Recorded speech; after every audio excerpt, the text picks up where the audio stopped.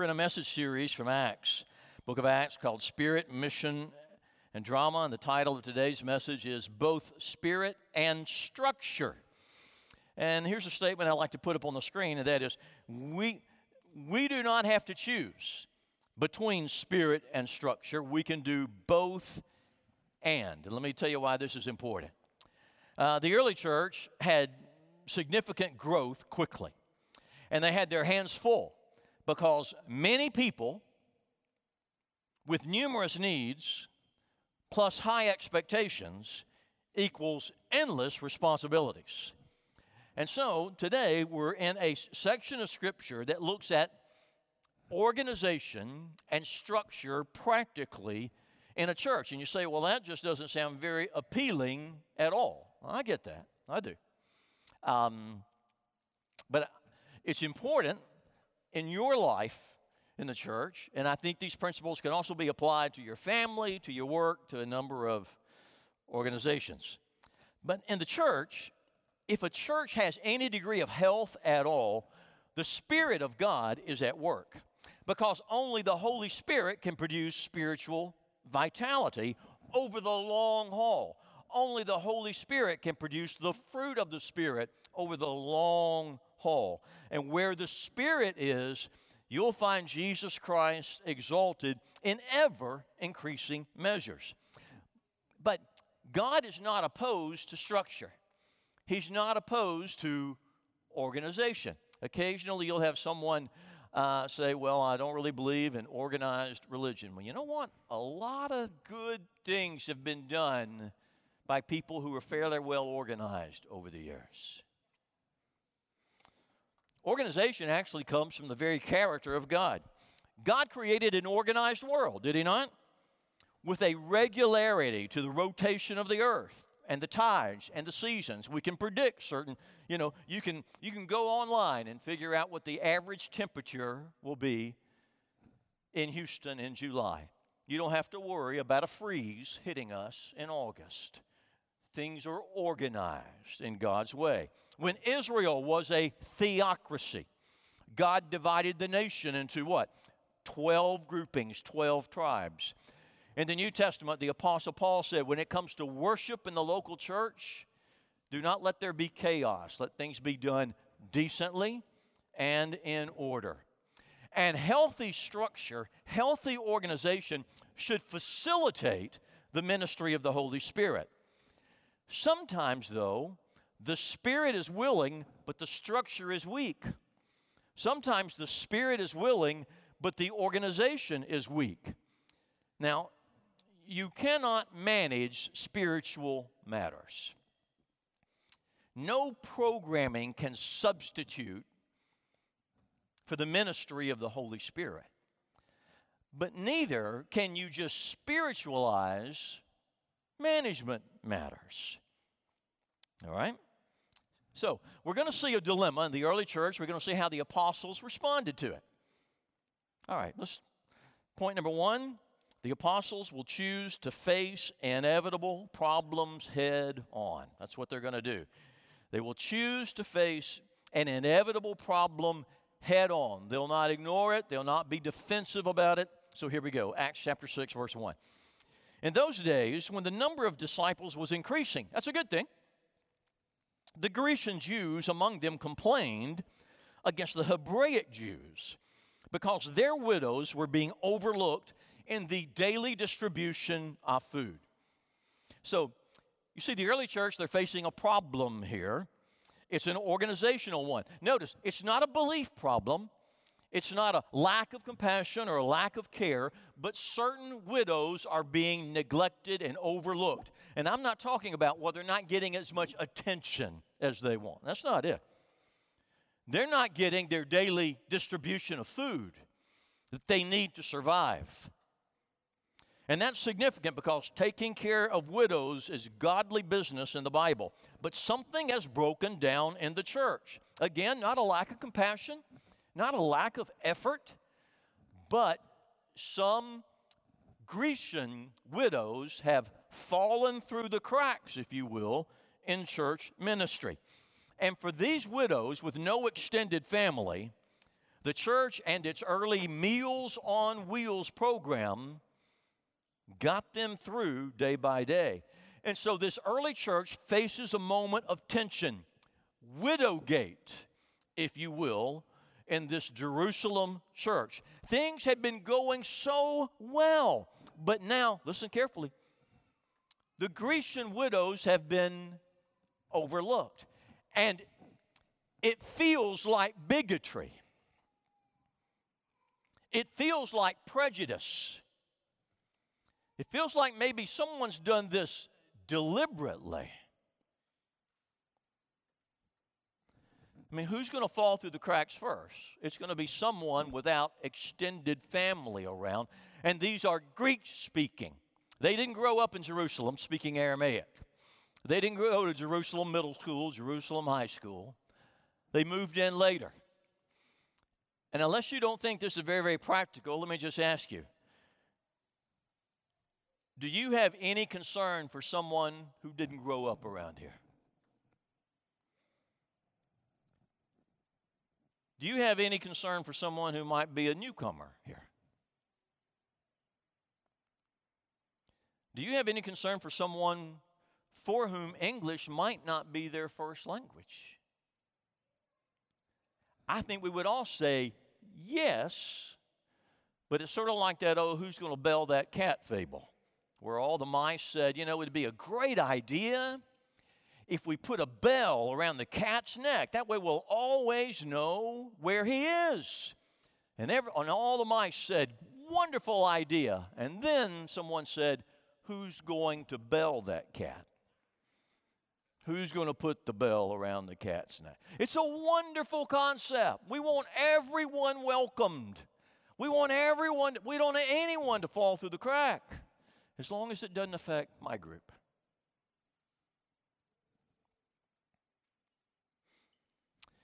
It wasn't intentional to slight these Grecian widows, but it was felt, and the impact was very, very real.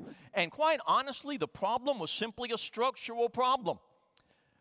The church had grown, and it had grown beyond their structure. And the apostles, it's not like some of them were lazy. They just couldn't get it all done. I don't know if you're familiar with the name Lyle Schaller. Lyle Schaller was a church consultant. By training, he was an urban planner. But in a lot of studies, it's shown that Lyle Schaller is appreciated and respected by so many people across the board in church leadership circles. Now, his primary research, quite honestly, is to North American Protestant churches. But Schaller said the mistake that so many people make is they think that a larger church is just like a smaller church, just with more people. He said, you couldn't be more wrong. It's a completely different animal as a church gets larger over time. And he even put names to them. For example, let me put this on the screen. He said some churches are cat churches. You want to know what a cat church is? They have 9 lives.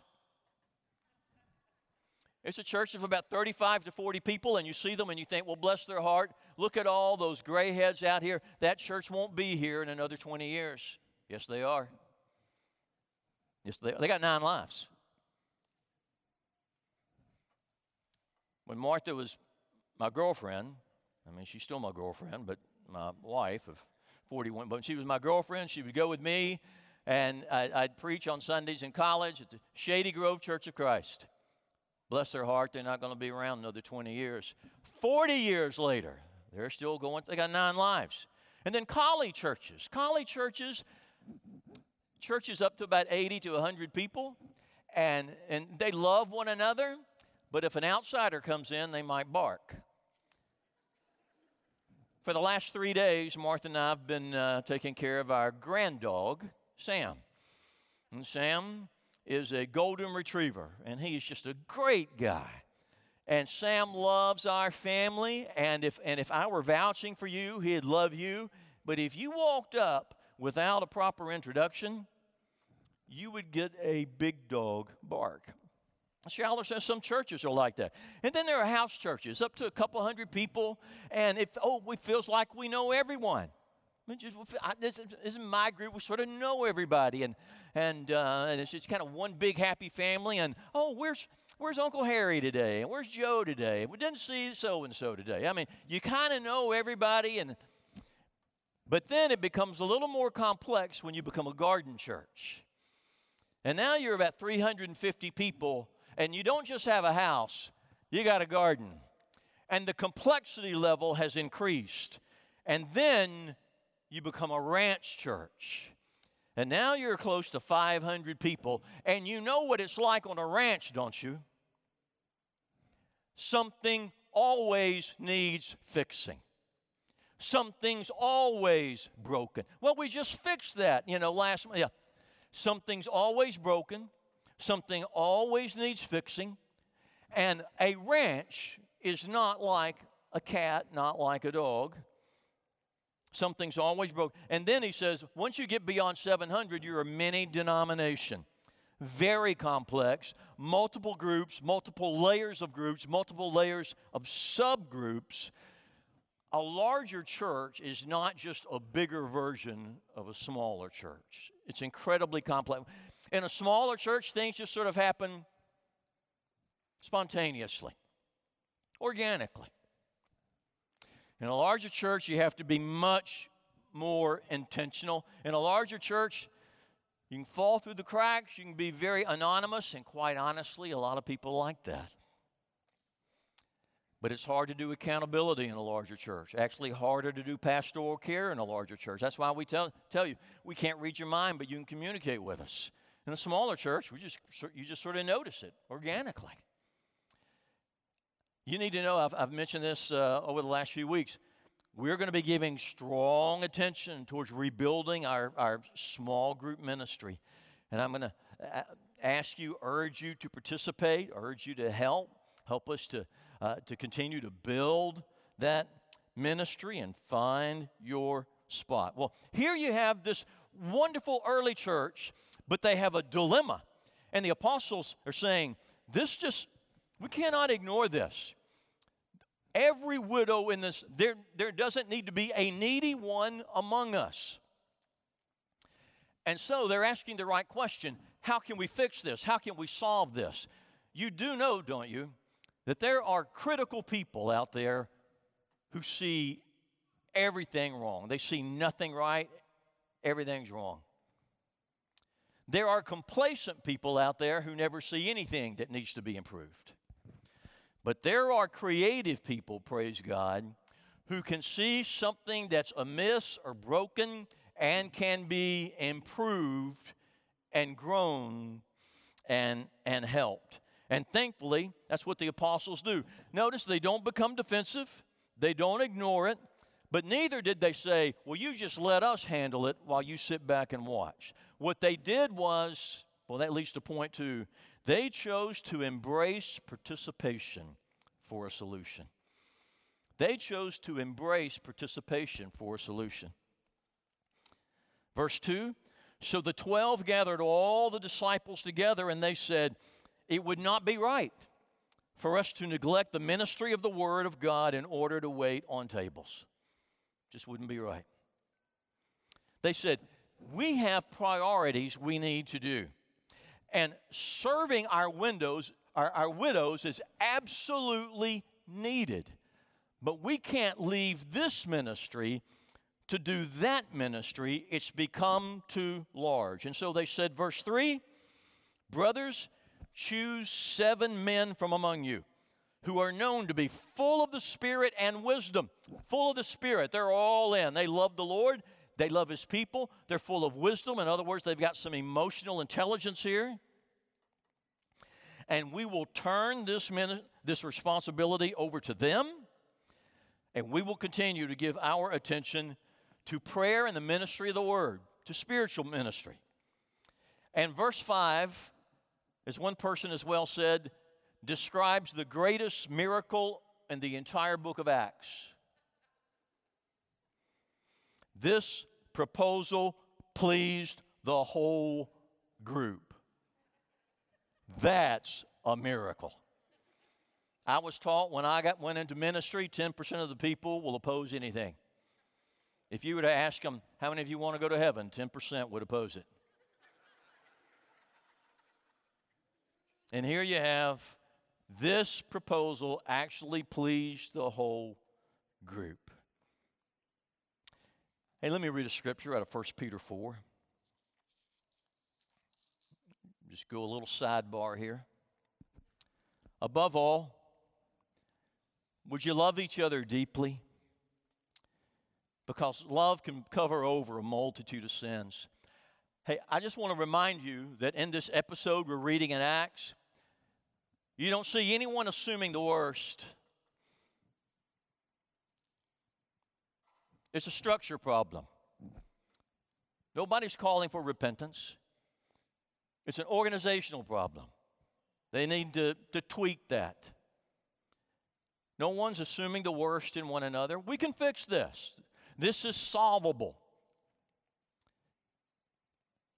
Because love can cover over a multitude of things that are broken.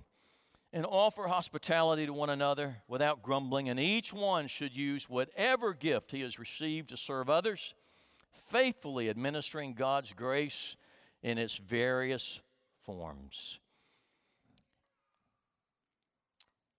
In other words, the greatest resource a church has is its people who are surrendered to one another, surrendered to the Holy Spirit.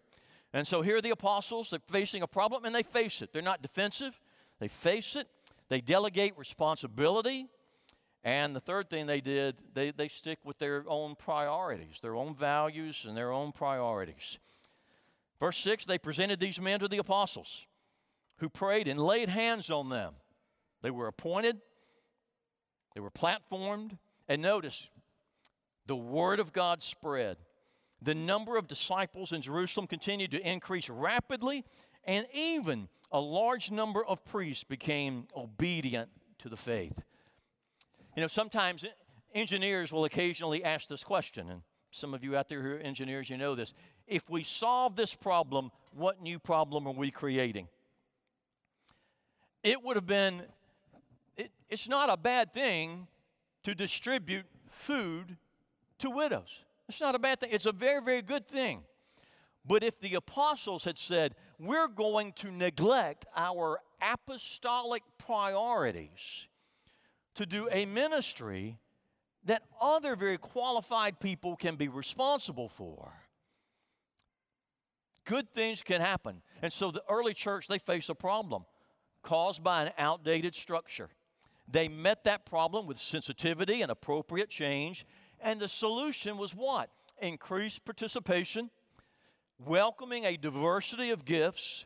The solution was a new kind of teamwork in the body of Christ. Gang, let me just remind you,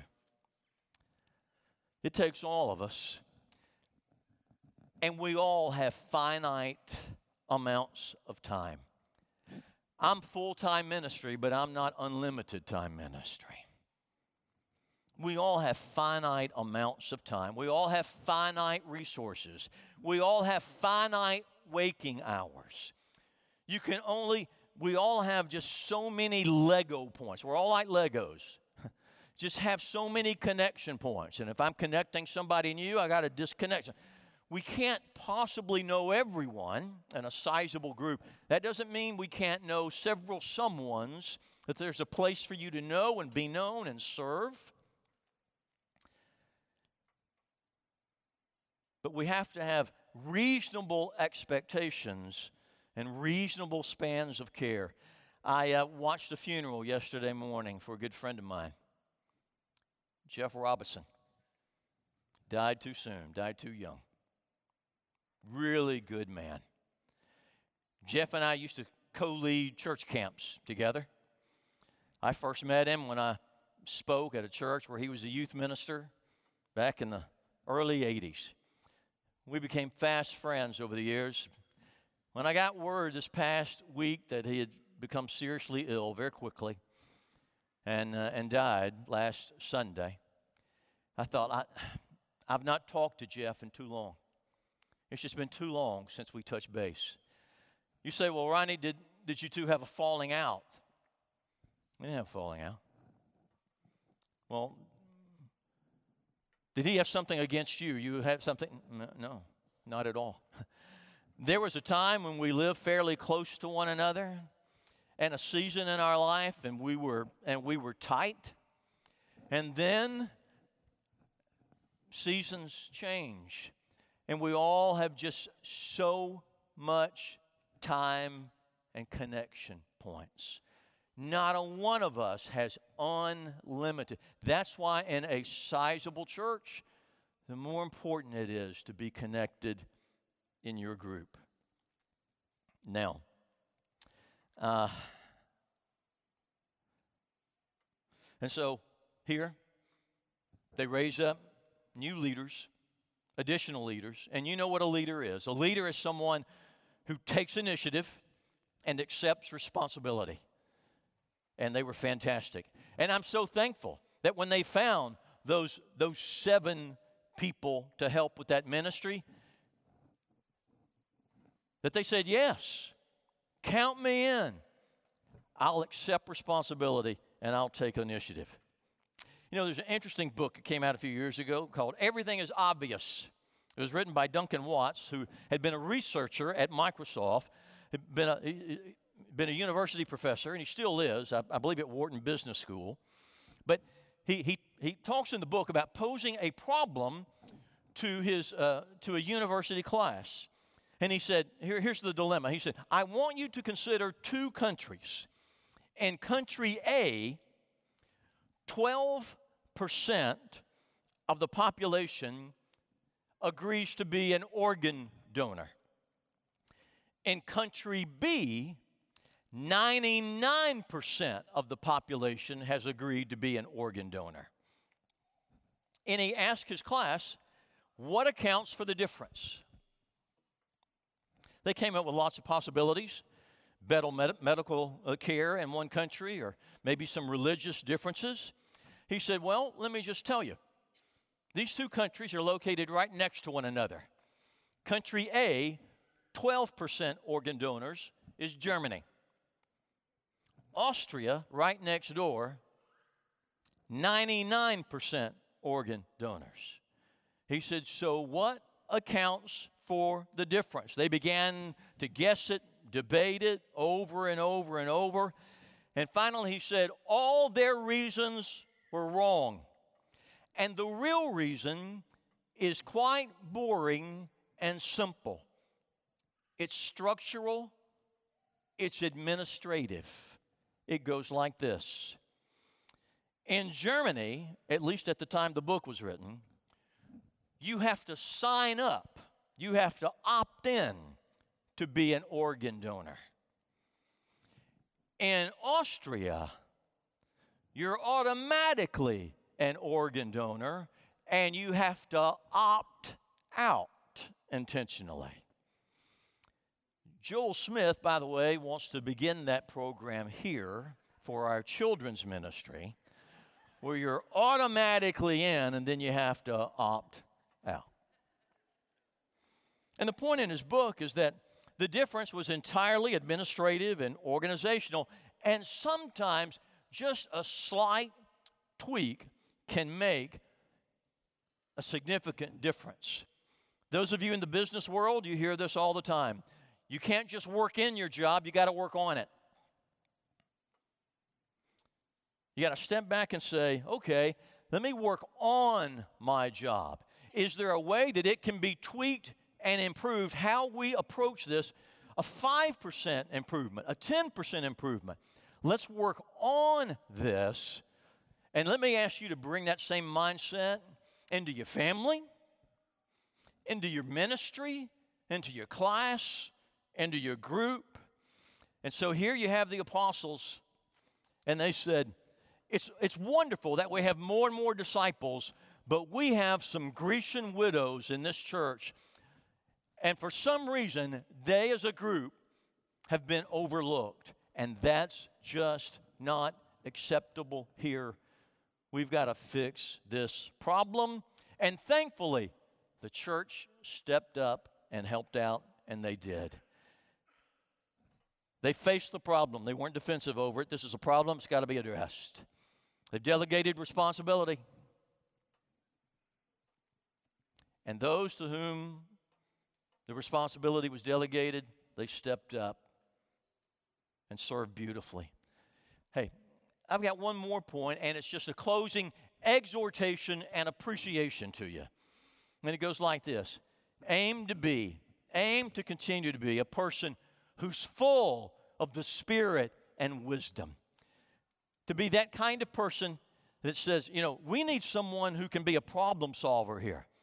And for you to continue to be that person who's all in for Jesus, who's all in for God's people, and you're willing to be a problem solver, that you will serve with purpose. You'll serve other people. You'll solve problems. You'll bring positive energy.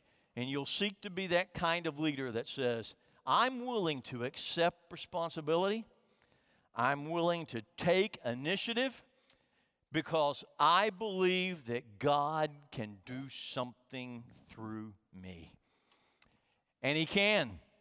And my friends, He is. And I'm grateful for you. God is continuing to do something in you and through you. Tim Smith, would you be making your way up here?